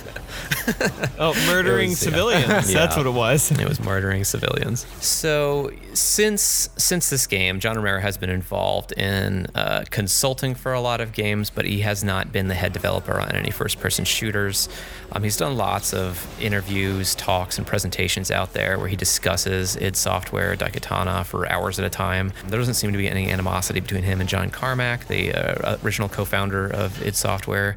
If you're interested in the beginning of FPS games, I mentioned the book Masters of Doom appears to be where a lot of this information comes from, but there's lots of videos on YouTube. He goes through the whole history of id Software at a GDC conference in a video called Early Days of id Software. It's pretty interesting if you're just interested in the history of games. But yeah, he seems like a pretty well-balanced guy these days, and he's still got his signature, very long, flowing black hair. That's kind of his look. And what, is he doing any games now? No, he talked for a while about...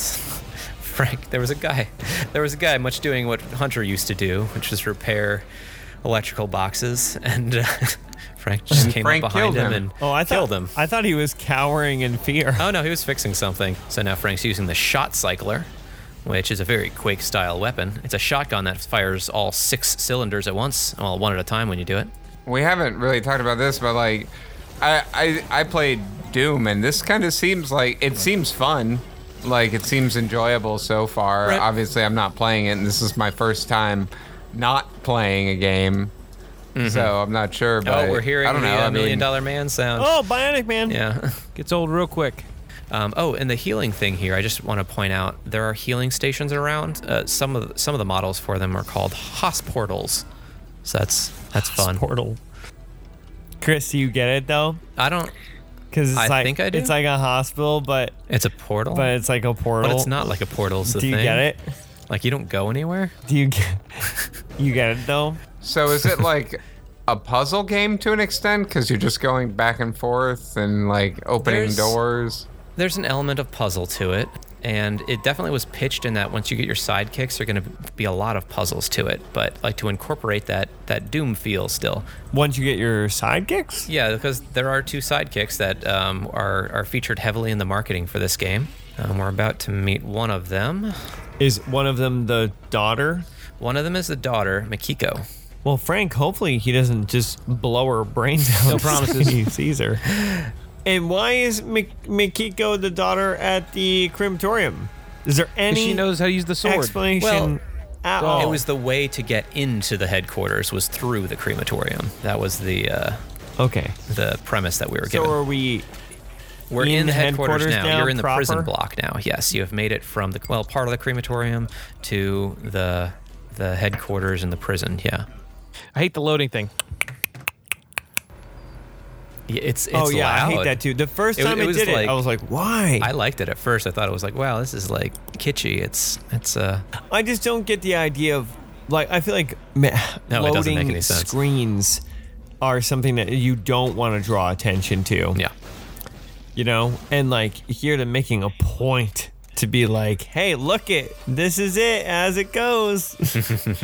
Having an audio cue, I don't get it.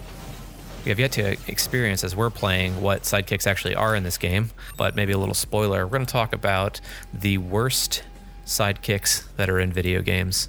I've got a few lists from Twinfinite, thegamer.com. Yeah, but you guys want to suggest any worst sidekicks in games? Hands down, I know them one. What you got? Resident Evil 4. Yes. Ashley in Resident Evil 4 is on most of the lists. Oh. Yeah. You're playing Leon, and it feels like most of the game is you giving her commands about stay here, go do this. And that is a phenomenal game. It is genuinely scary. It's a great game. And when you get to the point where you're dealing with Ashley, it is just awful. It's so bad. And she makes decisions, like the AI makes decisions that's just like borderline suicidal.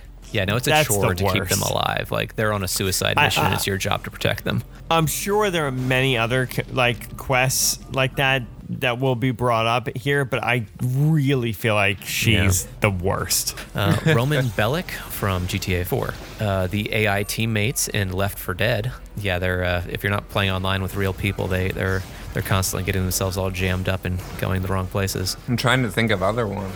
I know it's Doom and Wolfenstein, but they're all so dark. Like, what works great in early 3D engines is colors, like Super Mario. And you'll see when we take a look at the 64 version that, man, it's I don't know, it's all so drab. It's not a lot of fun to look at, given there are a few different eras. Anyway, some more people on that list. Navi from Ocarina of Time made the list. How dare they? How dare they? Are you for real? Hey! No. It's just because you like that game, Tom. I'm sorry. Well, one, She's that's actually the highest rated shit. game.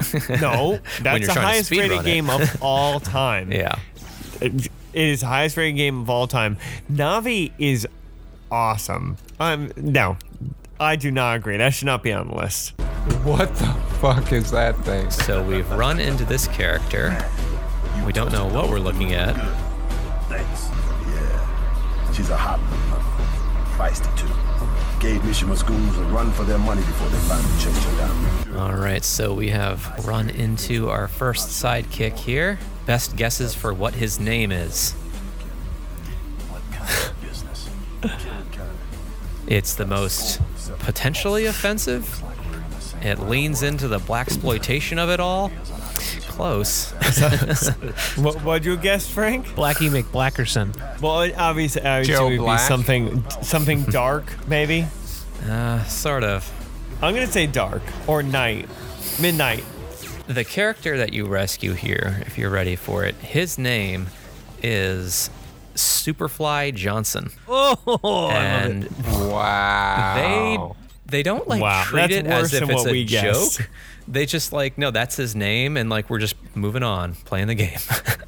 It's never acknowledged as an in joke or anything. It's just that's this character's name. No, that's offensive. That's more offensive than the offensive things we were thinking of.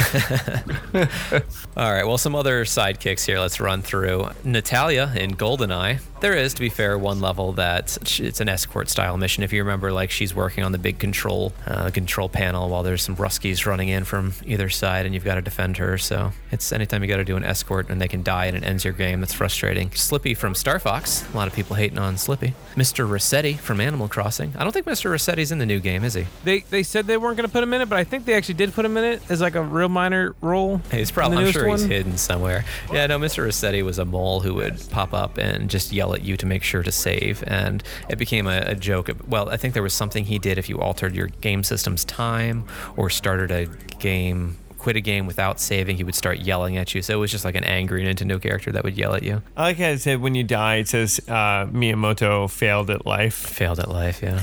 Yeah, there is some tongue-in-cheek kind of dig. when you quit the game, one of the messages, I think it's like, are you sure you want to quit? One of the messages is, we're going to prod or stir the monsters up real bad while you're gone, so they'll be extra angry when you come back. Like, there's some like lighthearted tongue-in-cheekness with it, but that only works like if the game's good. Otherwise, it's just like it's trying really hard on top of a bad game, so it doesn't come across very well. If any big Gears of War fans out there, the Carmine family was mentioned in the list of sidekicks.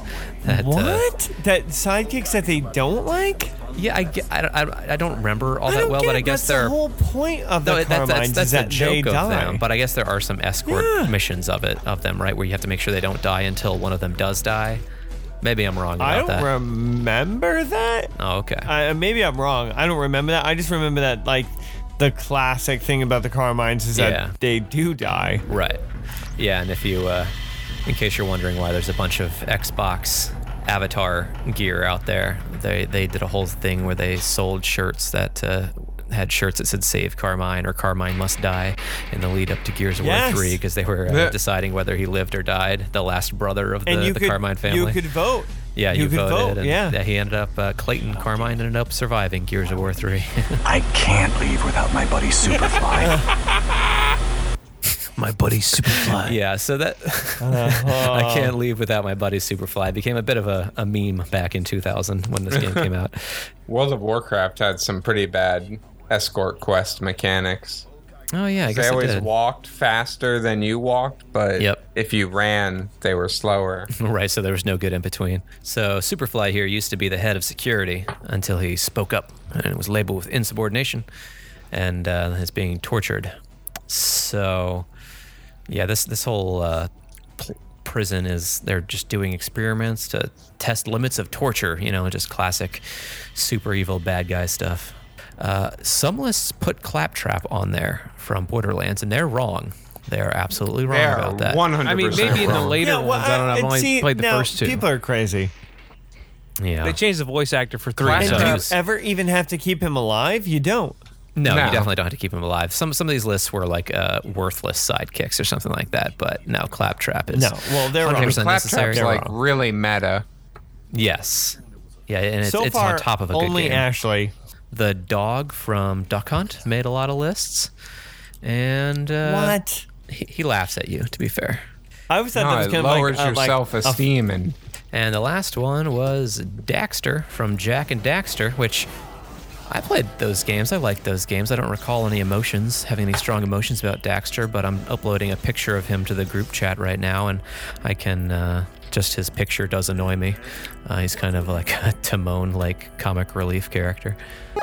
So, yeah, we've only looked at this one era here, 2455, but I think I really like the idea of jumping through eras in a game, like using different weapons from different eras. We've actually done a game like that before. Jurassic the Hunted. A dinosaur game. Yeah. The best game that we played on this podcast. And that was our big complaint, was that it didn't do it take enough. It far enough, yeah. Does this game take it further? I don't think that it does. No, they promised a ton of weapons in this game, but the amount of guns that you have right now is about how many guns you get in each era, which is like 5. Frank, if you want to save your game and you can jump out of it, we're going to... If you leave now, I'll start working on summoning a Shoggoth to come tear you apart while you sleep. Is that okay? Yes. Very funny. So we saw the intro, the 11-minute intro here. This evil lord corporation who's ruling the world, controlling the vaccine of a viral plague in the viral plague that went loose in 2030, which feels timely. And he's using it to control the world's population. And then you go and you rescue the daughter. I did want to show you guys what it looked like on Nintendo 64. So strap in. I'm sending this to the group chat here. This is the N64? This is the N64 version that we're watching now. So we saw the cutscene on the PC. Ooh, and there is no dialogue on Nintendo 64. It's like no voiceover dialogue. It's all subtitles in vibrant pink text sometimes. Real choppy frame rate. Even worse? It looks so much worse. Yeah. His head is like... Ooh, this is gnarly, boy. Yeah, I think that's pretty... Oh my god. I like the music. And it's even a different cutscene. Like he fights him off. in a very surprising way. Are you ready? This is I like he this better. disappears and reappears on his sword. Whoa! Yeah. How does he get knocked out? He was such a badass. Oh, what? He tosses the sword aside. Yeah, so in the 64 version, What? he is doing like 2 frames a second, jumping through the air, knocking people out. To be fair, this is what it should have been, though. This is better. like he's a badass. Of course, he would not be taken out by these 3 thugs. Wait, how did he even get hurt? He The guy's was only injured threatening in the to hurt him. struggle somehow, and he does end up dying. So you have to find the daughter. He's very And thrilled. just so you can see what the gameplay looks like on 64, go ahead and jump to like a 14-minute mark and just look at what that looks like real quick. Oh wow, yeah, it does. Yeah, Everything's honestly, all it hurts faded. my eyes. Yeah, everything's very muted. It's so blocky. It's so much blockier. I don't like. Yeah, so as we played, Hero storms Mishima's headquarters where he rescues Mikiko as well as Superfly Johnson, the head of security who rebelled when he got sick of Mishima's totalitarian practices. That's the first sentence. That's how far we got. Mikiko and Superfly join Hero in his quest to steal the Daikatana. Real quick, we'll take a quick look at the boss fight. This room that you go into, there's like giant mega brains on the wall that are overlooking the Daikatana. So that's the first boss fight we're gonna do here, and there are like 2 little like devil dogs that pop up as you're trying to grab the Daikatana. Yeah, we're watching now. This is what happens when you go and grab the Daikatana. Oh, and you have both of your friends by now. Yes, you have Mikiko and Superfly. And he's got another Daikatana. But that's not possible. Oh, but it Right, so Mishima appears, and he's got another Daikatana. He's talking in whispers, so listen close. and alternate timelines. You see, I was visiting the year 2030 when I sensed a disturbance in the time continuum. They're like, we're not even going to try to deal with time travel correctly. It's one of those things that happens when you've got alternate timelines. Fortunately for me, your presence So you can here, feel us touch the Daikatana in the time stream. and one that I can quickly dispose of at that. Hollow words, Butcher. Your reign of terror is coming to an end. 2 swords are actually one and the same. If they were ever to cross or touch in any way, the world as we know it would cease to exist, and we would all be destroyed. Touch the swords. You Touch dare the swords. risk that? You can't hide It behind just, Touch tips. Touch tips. Face me on Sword equal fight. terms. Then we'll see who's At the mercy of the ultimate prison. Time.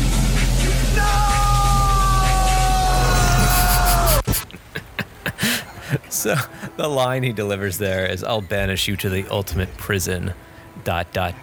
time." And then immediately Hero goes, "No!" I like to think Look, it could have he been knows anything else what's gonna like happen. space. Okay, I like space. Yeah. So yes, Mishima banished us to a different time. And How would you know that? He's just in a mountain right now. Right. Like, he'd be like, this mountain couldn't have existed in my time. I definitely know this is the 1400s or 1200s, Well, yeah. to be fair, they probably destroyed all the mountains in the future. So yeah, there's a whole different system of gaining health here. You start with the Daikatana and you get the discus. It's hard to use the sword. The environment's different, you know. It's catacombs and skeletons. It's a big difference. It is cool that they switched up the environment. Yeah. The skeleton seems stupid. They make this little like biting into apple sounds when you kill them. You end up fighting Medusa and recharging the Daikatana from Medusa's power. Of course. As you duh. would. The 3 time jump once again with that power because the Daikatana can control time and you just sort of use it to warp through time. Yeah, so we're warping through time and sort of just floating Of all the in between self-serving time drivel. and space, and Mishima found us.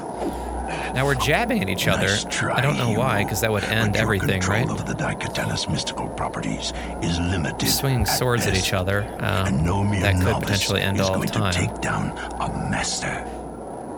Yeah, so Mishima Hey, found us Mishima, in the time your own stream. I arrogance guess that's a will be thing your he can do as we downfall. travel through time. He can find us. We'll see about that. Now, we saw what that looked like on the PC version, but we'll take a quick look at what it looks like in the 64 version, all right? Very psychedelic. Wow. Mishima! I have never seen a worse combination of colors. It looks. I love it. It looks terrible. The background of us traveling through time and space is like orange, pink, and yellow, and like this a is where we psychedelic make a kind of 420 swirl. joke. Oh yeah, here we are on 420. And he's wearing a suit. It's not. He's not wearing his Mishima armor. looks a lot different in the 64 version. Yeah, he has like samurai armor, Yeah, why'd they put him in a suit instead of a samurai outfit? and they're doing weird slow-mo kicks to each other's stomachs as they glide towards each other. Right, so he almost exists at all times. Right. Outside of time. As a Time Lord. Yeah, the dragons are later, sorry. That's okay. That's how we get sent to the third era. The third era is... So it just happens again? Like they go to travel and then he's like, no, and sends him somewhere else. It kind of keeps happening. Okay, so the group finds a sorcerer named... we go to 560 AD in the Dark Ages in Norway. And we go to this town, and it seems like there's a bunch of zombies there, all right? So we're going to watch the cutscene once we find refuge in a church. So we are running away from the village. Hey, a church. It's the safest looking Nothing bad place ever around happens in here. church. Let's go in. So I'm going to remind you, they were like big zombie things. Those things give me the creeps. That's not all they'll give you if you're not careful. Ever hear of the bubonic plague? Stuff's highly contagious. Whole damn village seems to be So they're infested. just sick people. I don't know what his perception of the bubonic plague is, but they were zombies that were like teleporting. Bubonic plague. Everybody thought that was the rats. It was actually the fleas. Yeah, I have heard that before. That's fun. Yeah, the fleas. And the lice. Yeah. Never have I seen such a weapon as this. Good thing they all speak English. You'd say that. We're on a quest from God. Of a noble nature? No. Not so really. much. We're just looking to get fucked up tonight. Honestly, this old dude just showed up in my place, and I just kind of coasted ever since. Musilde is one of the ugliest character models I have ever seen in my life. It's just, what's wrong with his face? His hair's all fucked up in the back. It's just like, come on, guys. It just looks like the middle of his nose is a black hole just sucking the rest of his face in. Now that we're in the third era, he gives you the most, like, as we were talking before about, here's a beginner quest kind of thing, that 10 minutes of exposition to say that, like, yeah, we had a king who went mad. He destroyed a purifier that could save the whole village. So I need you to go around and collect the 7 pieces of the purifier. But before you do that, there's another door I need you to open. There's 4 pieces of this door. And then he starts sending you on, like, go to this level, this level, this level. So, yeah, I mean, you get here, and it sucks all the fun. If there was any fun in the game, it feels like it really sucks the fun out of the era of this game. And the weapons here, you know, I guess they're accurate for the time, but I don't know. It's like crossbows. Yeah, but what's the first weapon you get? I just fast forward a little bit. What's the first weapon? It's a claw hand. Oh, it's a claw. Yeah, the silver hand is the weapon you get. And that's the thing that can permanently kill the bubonics, I believe they call them, which is someone who's been affected by the bubonic plague. And just so you guys know, the bubonic plague, it caused like cysts on you, and it gave you flu-like symptoms, and you just died. You didn't turn into a zombie. Yeah, these things are like lizard monsters. I thought it was like piling on to poor John Romero. I thought it was like a Fallout 3 Deathclaw hand weapon thing. That's what it looked like to me. So, yeah, you restore King Gareth's sanity, and he recharges the Daikatana. Hero and his allies jump through time again and leave the era. I mentioned there's a dragon fight on Nintendo 64. Wow, this dragon fight's pretty intense.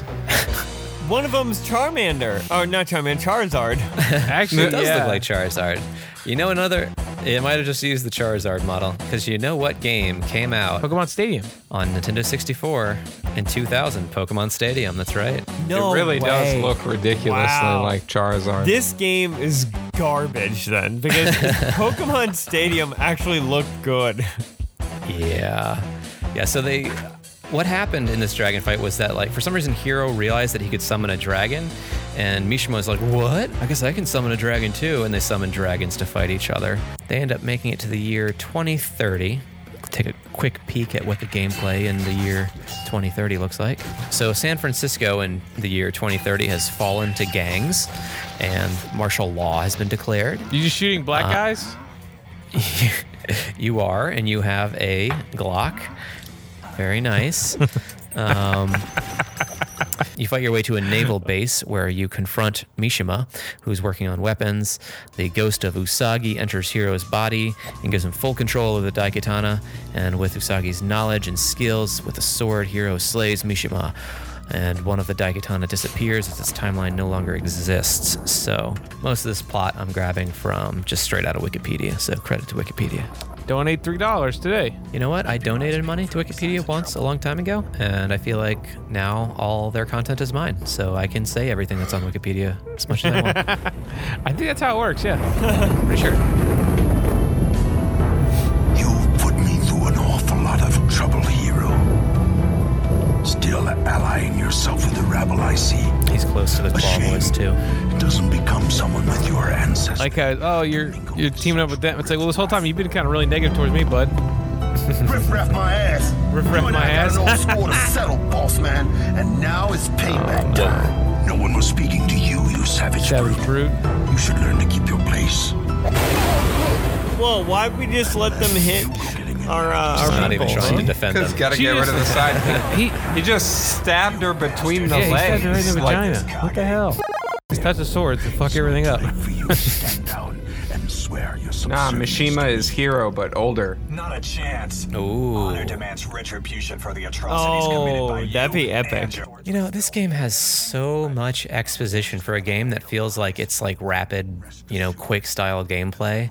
The cutscenes are so long, and you just don't care about the... Well, it's because they didn't bother putting any of the story in the gameplay itself. You just took that hit, no problem. Wildly swing with the most powerful swords in the universe at each other. I can't. Not while the blood of Usagi and all the other Miyamoto Sensen before him runs through my veins. All right, so we're taking the Daikatana because Hiro has an idea, and we're doing these slow camera shots of them running through hallways for some reason, because it looks great when the character models run across the floor. So what exactly do you have in mind, Hiro? Hey, wait a minute. You're not thinking of doing what I think you're thinking, are you? What? You're not thinking what I think you're thinking about. You were thinking about. Tapping into it may be our only choice. That's crazy. I can't emphasize how bad these character models look. Superfly looks like Meltman from the old Kablam. Yes, he does. The fusion cylinder should do the trick. Maybe that's what made Ocarina of Time so good, is that, or something that made it work so much better, is that Link didn't have to talk, so we never had to see his head bob around trying to sync it up to voiceovers. Have a little faith, Superfly. Faith is for fools who won't listen to reason. Oh, Jesus, come on. Not much of a spiritual man, are you? Considering the life I've led and the horrors I've seen. I'm going to tell you about it for 15 minutes. Like, they could have had him talking while they were running through levels shooting and shit. No, Something's wrong. We need this exposition here. Something's definitely wrong. What the? And we've already beaten the main enemy, right? That stupid zoom. The Daikatana. It's gone. What? How is that? What? Oh no!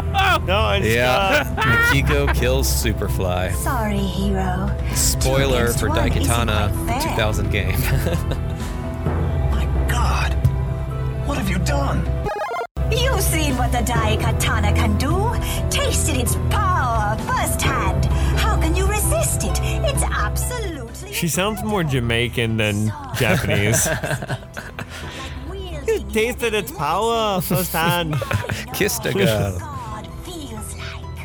So, Yeah, I mean, she's going to do a bunch of exposition here, but the short of it is she's saying that the Ibiharas were just as bad as the Mishimas, and now that she's seen the power of it, I mean, the goal was always for them, the Ibiharas, to get control of it, and they change it a little bit. Like, no, it wasn't actually... They're just as bad as the Mishimas. Yeah, they change. She says that the story that you originally heard was wrong, that it wasn't actually Usagi, like your ancestor, that destroyed the sword. Like, the Ibihara fell, or they tried to steal the sword, but they struggled over the sword and they fell into the volcano.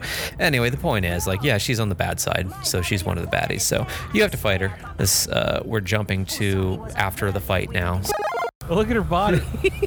So Hiro says it didn't have to come to this. Maybe it won't have to. Oh, says he's maybe gonna change. It won't have to. He's gonna go back in time. So what we're looking at now is Makiko's father, who's not dead now, and it's Makiko and Superfly who are reporting back after a mission, who are trying to find out some information about a sword, but they were unsuccessful. So it's an alternate timeline where they never found the Daikatana. Maybe that wouldn't necessarily be a bad thing. And they're commenting that maybe it's a good thing that we never found the sword. Maybe worse than any of us realize. Security Chief Johnson speaks wisely. We should stop wasting. Use his first name, Superfly. Chasing phantoms when there are more pressing concerns Superfly to hovering? attend to. What can be more pressing He has than 4 restoring points in our acrobatics. family's He can honor? levitate. Wow. All right, now Now we're we're back in the slowly swamp. panning over a marsh. Yeah, some textures from the marsh. So there's a tiny little house. He's got a Mona Lisa. Oh, the Mona Lisa. With the Mona Lisa, another weapon of mass destruction that Hiro had to confiscate. And he's here. He has some weapons and deep underground in a tunnel. The Daikatana, I assume. To put the Daikatana in a glass case deep under the earth. All right, so that's the end of the game. Although I will read that from the Wikipedia plot, it says that so Hiro defeats Makiko, then uses the Daikatana to fix history once and for all, which is very subjective. They keep saying like the things the way history was meant to be, but the Daikatana is never found in 2455. The viral plague is cured in 2030 as it was meant to be. The Mishima never take control of the world, and Hiro exiles himself to a forgotten corner of the space-time continuum, safeguarding the Daikatana to ensure that it never falls into the hands of evil. So that's our game, Daikatana. Any big impressions there? I mean, Frank, since you played it. The gameplay, I mean, it was just like a Quake game. You know what I mean? The only thing I can see being aggravating is the saving system. You know, and how you needed to collect a crystal to save. You know, it seemed like overall it wasn't the worst game ever. I don't know if I wanted to ever play through the whole entire thing. It was honestly a better shooter than Half-Life was. And I was better at traversing and doing interesting level like platforming, because there was some platforming I did in Half-Life yesterday, and it was easier to do in this. If I had to pick between play this or play Half-Life, I'd play this over Half-Life. No kidding! Yeah. Wow. Yeah, I That's disagree a pretty big statement, personally. I feel like. I mean, it just Yeah, Half-Life, to be fair, did come out in 1998. Yeah. But I feel like this game's tech is about 1998. I gotta be honest. Just from watching it, I feel like there's some games that just like they land perfectly where they're on like the cutting edge of what is new and good. Yeah. And then like some fall behind, and like by the time they come out, they're just like not as relevant anymore. And Daikatana feels more a victim of that than anything else. Like the plot's kind of stupid, but like outside of that, like it's not like it's just this awful game. It was just behind what it should have been for its competition. Yeah, and now we can play it with some sort of like filter of nostalgia, right? And we're not exactly sure. Like in 2000, was this okay in 2000? But I don't know. Still, like most of the textures, the people's faces, everything looks like garbage, and it's hard to get past that for me, even if that was like okay at the time. Yeah, everyone does look very horrific. So most games these days are never like truly in their final form. The 64 version of this game was when it came out, I suppose, but like PC games are obviously regularly getting updated, and Daikatana was no exception to that. This version that you can get on Steam right now is actually a better version of the game. This is 1.2. But that brings me to a group of Daikatana super fans out there. One in particular from Germany. Maybe he likes taking buses, who can say? But PC Gamer has a really interesting article titled Meet the Super Fans Who Spent a Decade Bringing Daikatana Back to Life. Yeah, it's a really interesting article if you're into that kind of thing, but he was committed to making Daikatana the best version it could be. It goes through this group's journey of self-taught coding, sending a hard drive to John Romero, and he put the original source code on it for them and sent it back, and then they had problems compiling it, and it took them like years to work with the original source files again. And they actually have a community that plays online every weekend, and maybe I'll jump on with them. In December 2019, they released the latest version. We still now? Yes. In December 2019, they released the latest 1.3 patch for this game, and I'm actually going to launch it on my screen. Much higher resolution. They've done a ton of changes with this, including the ability to turn sidekicks on and off. It definitely looks nicer. It's a Steam broadcast, so it looks like, what it looks like, but it looks appropriate on this in 2020 now. Like it's higher res textures as well as running in full resolution your monitor can support. Yeah, it looks good. Do the teammates die? Is that a thing? Yes, that's the biggest problem with the teammates is that they get in the way. We saw on Frank's screen that Superfly punched and killed something. I had never seen any of my sidekicks through hours of playing this game ever do any damage. So yeah, it's a problem. They die very easily. It seemed like part of the pitch for the game was that they're there with you and they're helping you solve puzzles. And yet, me playing through the entire game, I can only recall one thing where it was like, okay, I need my teammate to stand on this button while I go do something. The rest of it, like, no, didn't need them. Yeah, just did not need them. With the implementation of 1.3 patch, it is now very possible and somewhat enjoyable to do speedruns, which fits this kind of game well, right? Like for a Quake Doom style game. So you can go ahead and start up that speedrun and just watch what it looks like. I don't know what it is about speedruns. I find myself watching speedrun videos and I'm like, wow, they did that section in 23 seconds. I'm like, wait a second. I've never played this game before. I don't know if that's good. But I like watching speedruns anyway. It does seem like he's moving much faster. Or am I crazy? No, he's doing a bunny hop thing that keeps your character at a faster speed. You guys into any speedruns? Ever thought you've been good enough at a game to do a speedrun in it? Oh, no. I mean, I've watched them, but I've never tried them. But I like watching them. I don't have the patience. Yeah, I like watching. I like watching the videos where they figure out the glitch that jumps the time from 6 hours to glitches. 23 minutes. But yeah, I love how they figure them out, and then how it takes people like months to figure out exactly which frame and where to clip and everything. I only have one other note here. It's just I thought I'd mention, since they treat the bubonic plague as if it turns people into zombies. True fact. And we see it in an area that they call the 1400s.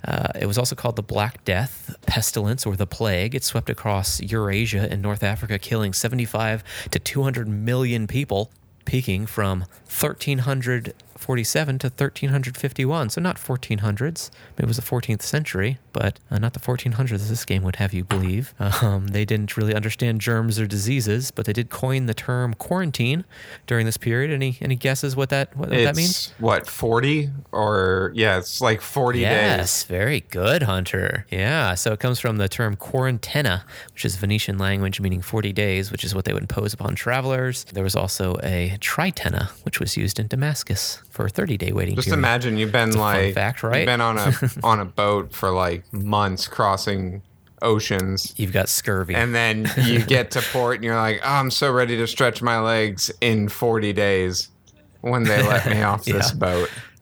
Yeah, but either way, they just died of bubonic plague, not grosso, low-quality texture zombies with that teleport around and you can't kill unless you have silver hand. As far as you know. But that's, as far as I know, there's no records from that time. No, there's plenty of records. So we didn't really get to experience the problems with sidekicks, but that was really what a lot of people leaned into, the issues with this game, how problematic they were and how annoying they were that they would die. And people also hated on the save system, the giving yourself crystals crystals. I think even if they just didn't have crystals at all, and it was like you just got to get from one, transition to another, and that's your save point, that would have been better than. But also, I didn't find the game super difficult. I don't know how you felt it was, Frank. I mean, we saw you die a few times, but it's not like it was like, oh, I can't possibly finish this game. It's so difficult. It was. It's nothing like that. I really feel like if I paid more attention and kind of focused a little bit, it really could have been a breeze for the most part. Yeah. Once you kind of figure out things, it's not that complicated a game. Any thoughts on the plot? Enjoy the time travel aspects? I think anytime you introduce time travel, like, I don't know, it's going to get convoluted. And I mean, we didn't get to fully dive into the kind of different weapon enemies, in which case, like, maybe it nailed it. Did it? Chris, I can tell you a few of the weapons. So from the ancient Greece era, you had that throwing disc. You get an Eye of Zeus staff, which fires lightning bolts in all directions. Usually at your ally and killing them instantly. Again, that's a common theme throughout the weapons in this game, that like they'll usually kill you and your ally. You also get Poseidon's trident, which fires like poison darts. And there's some projectiles you get in that era also. Then in the Dark Ages, you have a ballista, a bolter, which is like Van Helsing's crossbow. And then you have a couple staffs that do like insanely powerful things. But again, mostly just end up killing you again. And then in the near future the San Fran, which is 2030. Yeah, you get a Glock 2020, you get a pulse rifle, and then there's a minigun that looks like it's straight out of Doom. So yeah, that's all the weapons that are in this game. I think it was a total of 30 weapons or so. Maybe I feel like you've said this before, but if you're gonna go time travel, you could have gotten more distinct, right? I think we might have, the speed run we're watching in the background, I think I already got past it. You go from the crematorium through the processing center.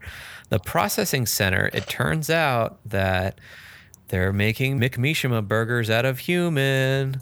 So that's the big reveal. That's, I think, supposed to be shocking and be like, wow, this game's so gory. It's going places I couldn't imagine. I totally didn't even get that when I saw it. Where Soylent Green is people. Soylent Green.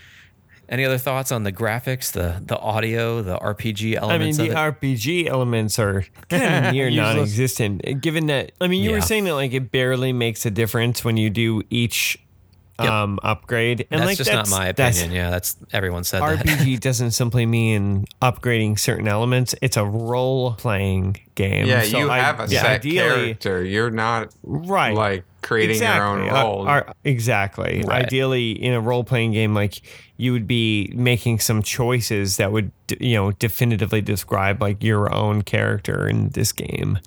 This is just like a first-person story-driven shooter. Oh, you know what? I forgot. There is something you guys can win today. I thought it closely. Is it a real katana from feudal Japan?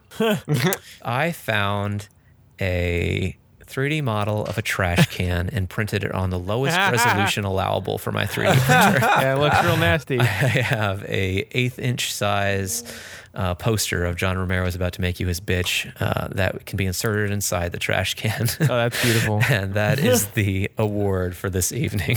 Oh man, I started and I printed it at the very last minute, much like this game, and I had to rush it on low textures, much like this game. So I think it's appropriate.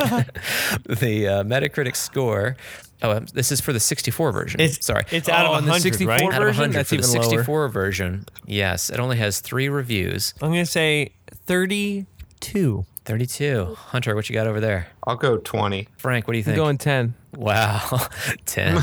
Well, he has picked back up maybe on a new streak. Tom, congratulations. It was 39 was the average review on Metacritic. That I've actually got the, I pulled my May 2000 issue of EGM magazine, and they also have a Daikatana review here. The 4 reviews they have here by Crispin, Shu, Sean, and John are all very confused that this game came out before the PC version and seems to be worse in all ways than the PC version.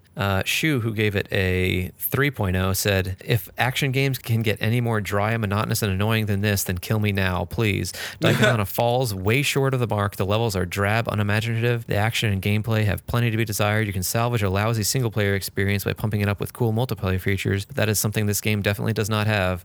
The options and no variety mean no good score for this poop. All right, and for a section called Someone Else's Treasure, it holds Worlds of 4 on Amazon. 46% are 5-star. From Steam, though, we have a review by a gentleman named Fernando N. He says, listen, everyone, this is the best game ever. All those freaky guys that write bad about the game, they don't know anything. I think they're using drugs to say something like that.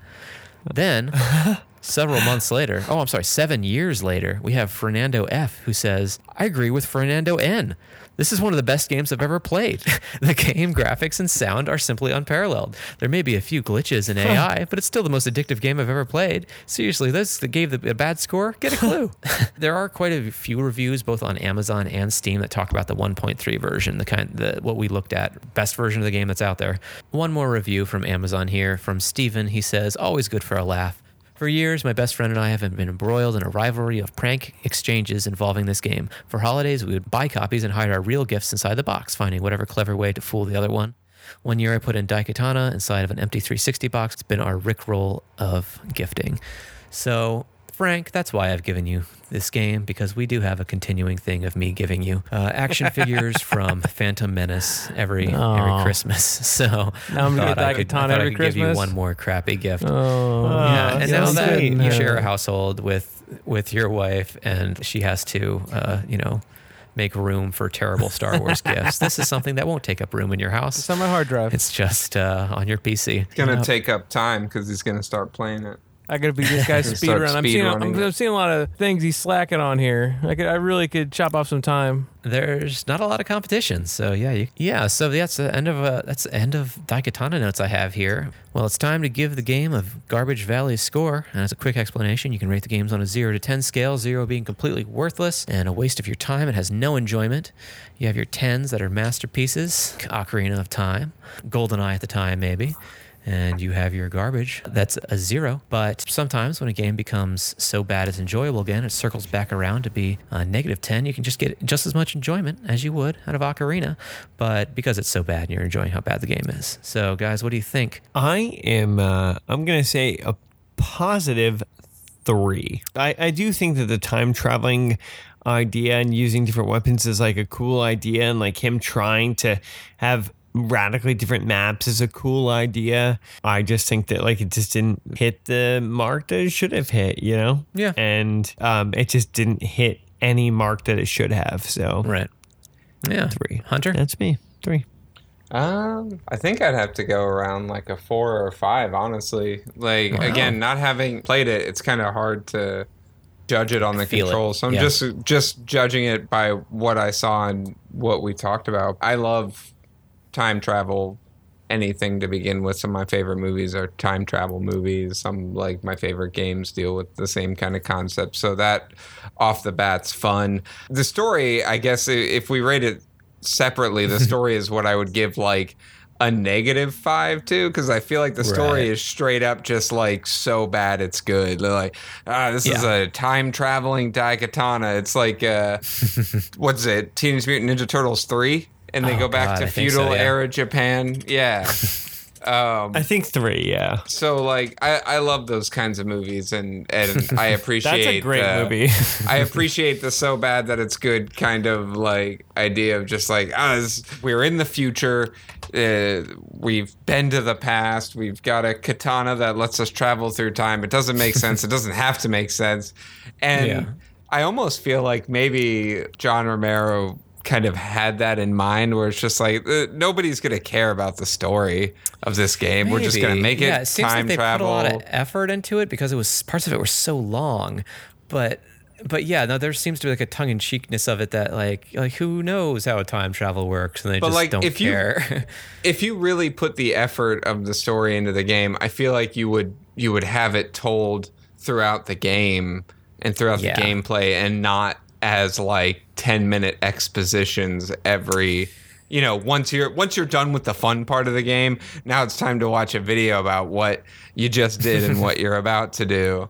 you know, when you told me to play Doom, I was like, all right, I guess I'll. You were like, play it for 5 minutes, and I was just like, am I going to even be able to like sit here and play this game for 5? And I've played it for like I think an hour now, and like I might actually go back because I was like, I think I got like halfway through, but I could see myself at least being like, well, I started this, and I kind of want to see where it goes, and I want to see these trippy dragon fights. And the main negative to me, which we didn't really get to experience, was the sidekicks. It's just so often you'd be running around like, okay, I'm doing pretty well in this level, and you just didn't know that your sidekick got surrounded by bad guys because they're so bad at following you.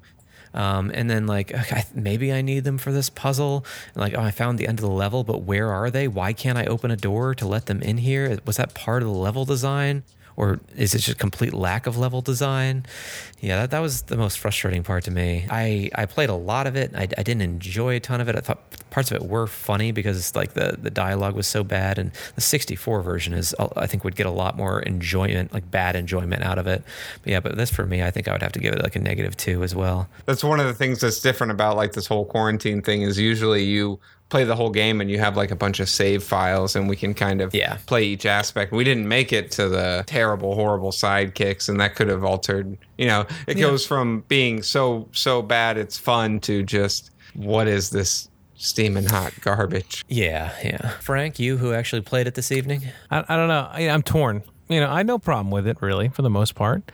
But for the little part that I did have a sidekick, I could easily see how this could become an issue. Frank, do you also feel like you're torn by your complete misunderstanding of the Garbage Game Night? So with that, I have to give it a perfect 10.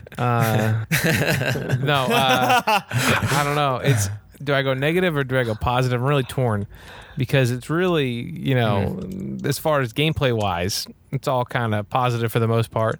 The only negatives are really just the story, you know, the graphics. I mean, thank God we played the PC version. I don't know what I'd do if we played the 64. Yeah. The 64. It's hard to get a hold of apparently, just because it's so famously bad. Yeah. I can understand. John Romero did say that that version of the 64 was just utter trash, and he just completely wrote it off. Yeah, so that's interesting insight from him. Oh, that hunk of junk? He made it and sold it to, you know, a bunch of people and made money off of it, but he wrote it off, so that's nice. That's real nice of him. What a swell guy. What was your final score there? So don't worry, Frank. Going people down in the barely books. even consider your score, buddy. There's going to be a podcast in 20 years that comes back and looks at our scores. Got to pick a This number. is the What's your gut hardest say? decision I've What's ever your gut made say? in my life. All right. I got to be up for work in like 4 hours. So. Yeah, this is recording working way longer than I guy, expected. working hunter. I want to do a 4, and I just don't know -4 or +4. I just 4. Oh wow. I just because it wasn't that bad, but it is bad. You know what I mean? It's like, but it's you know, actually, I'm gonna take some points off. Yeah. You know, I'm gonna do that. But I did see a shark in one level, so I'm gonna add some points back for the shark. So Okay. I think when we plus and minus points, Carry the 2. yeah, and you know, there was a guy named Superfly. Superfly Johnson. Yeah, Superfly Johnson. That's additional points. So I guess after the plus and minusing, I'll go with a 4. A 4. Okay. Positive 4. All right, there we have Positive. it. There are our scores. Should there be a Daikatana 2? John Romero has been hinting at that he wants to do another FPS. What do you think? Should they bring back Daikatana? No. Should they reboot it? Or no? No, but 1.3 looks Anything really great. from- That was a great, like, the guy who did that. He should very he should, easy to install 1.3. I'm gonna try. I think they do games on Sundays. I'm gonna see if I can find when they're doing a game and jump on their multiplayer server. Yeah. Yeah, I feel like that. Yeah, no, that could be it's too fun. it's too Multiplayer with that. convoluted. Just no. Yeah. All right. Great. Well, yeah, this has been Daikatana, our most famous bad game that we've done on Garbage Game Night. And yeah, next episode comes out. I'm really looking forward to it. I have a great idea. We're going to have lots of special guests on here with us. So thanks, guys. Thanks for joining us. Thank Thank you. you, Chris. Oh, you're Oh welcome. wait, hold on a second. Okay. There's What's still a trash can. So who won? Oh, no. There's still a trash Every can. time we forget. Every Every time. time. Well, you guys don't because you guys We'll know you're get going to be it. awarded a trash can. Yeah, I mean, who doesn't want a trash can and a teeny tiny poster to put in the trash can about this trash can lunch? A trash can. You know, I wanted to keep it open for anyone, even though there's one player playing the game this evening. But, I think Frank did a good job playing for us this evening. Aw. And I agree. even eating his hot dogs and mac and cheese or whatever it was. Well, I put the mac and cheese on the hot dog. We didn't hear him chew one time Hot dogs and mac and cheese. We didn't hear him chew one time on the mic. So for that, I'm going to give Frank. Plus, like, honestly, I wouldn't. Aw, so sweet. I wouldn't take anything from you right now. With everything going on. Wow. What's going on? Well, outside, Chris. There's things You going on would outside. accept. Does Chris have it? Is He might. infected? Well, But might- you know, I might mean, have it. to You don't limit know. my chances of getting I've been going out quite a bit I would too much. You know what I decline. mean? I mean, Yeah, you actually, guys I have. probably have it. I work like 40 hours a week still. Yikes. Yeah, no. I The probably reported got cases it. have gone from like 1,000 a day down to 800 a day, so it's basically gone. Oh, so we should reopen everything. No, let's not Oh, get bring into this back French political kissing, debate. okay? It's 12:20 a.m. as of this. 12:20 a.m. the day after 420. So thank you Yeah. everyone for joining us on Garbage Game Night. All clips in this podcast were used in compliance with the U.S. Copyright Fair Use Exemption for criticism and commentary. Garbage Game Night makes no claims to ownership over any games played and has no affiliation with any developer or publishing company. For additional references on cited articles and quotes, check our episode-related blog at garbagegamenight.com. Or if you have a comment about the game we reviewed or have a suggestion, drop us a line.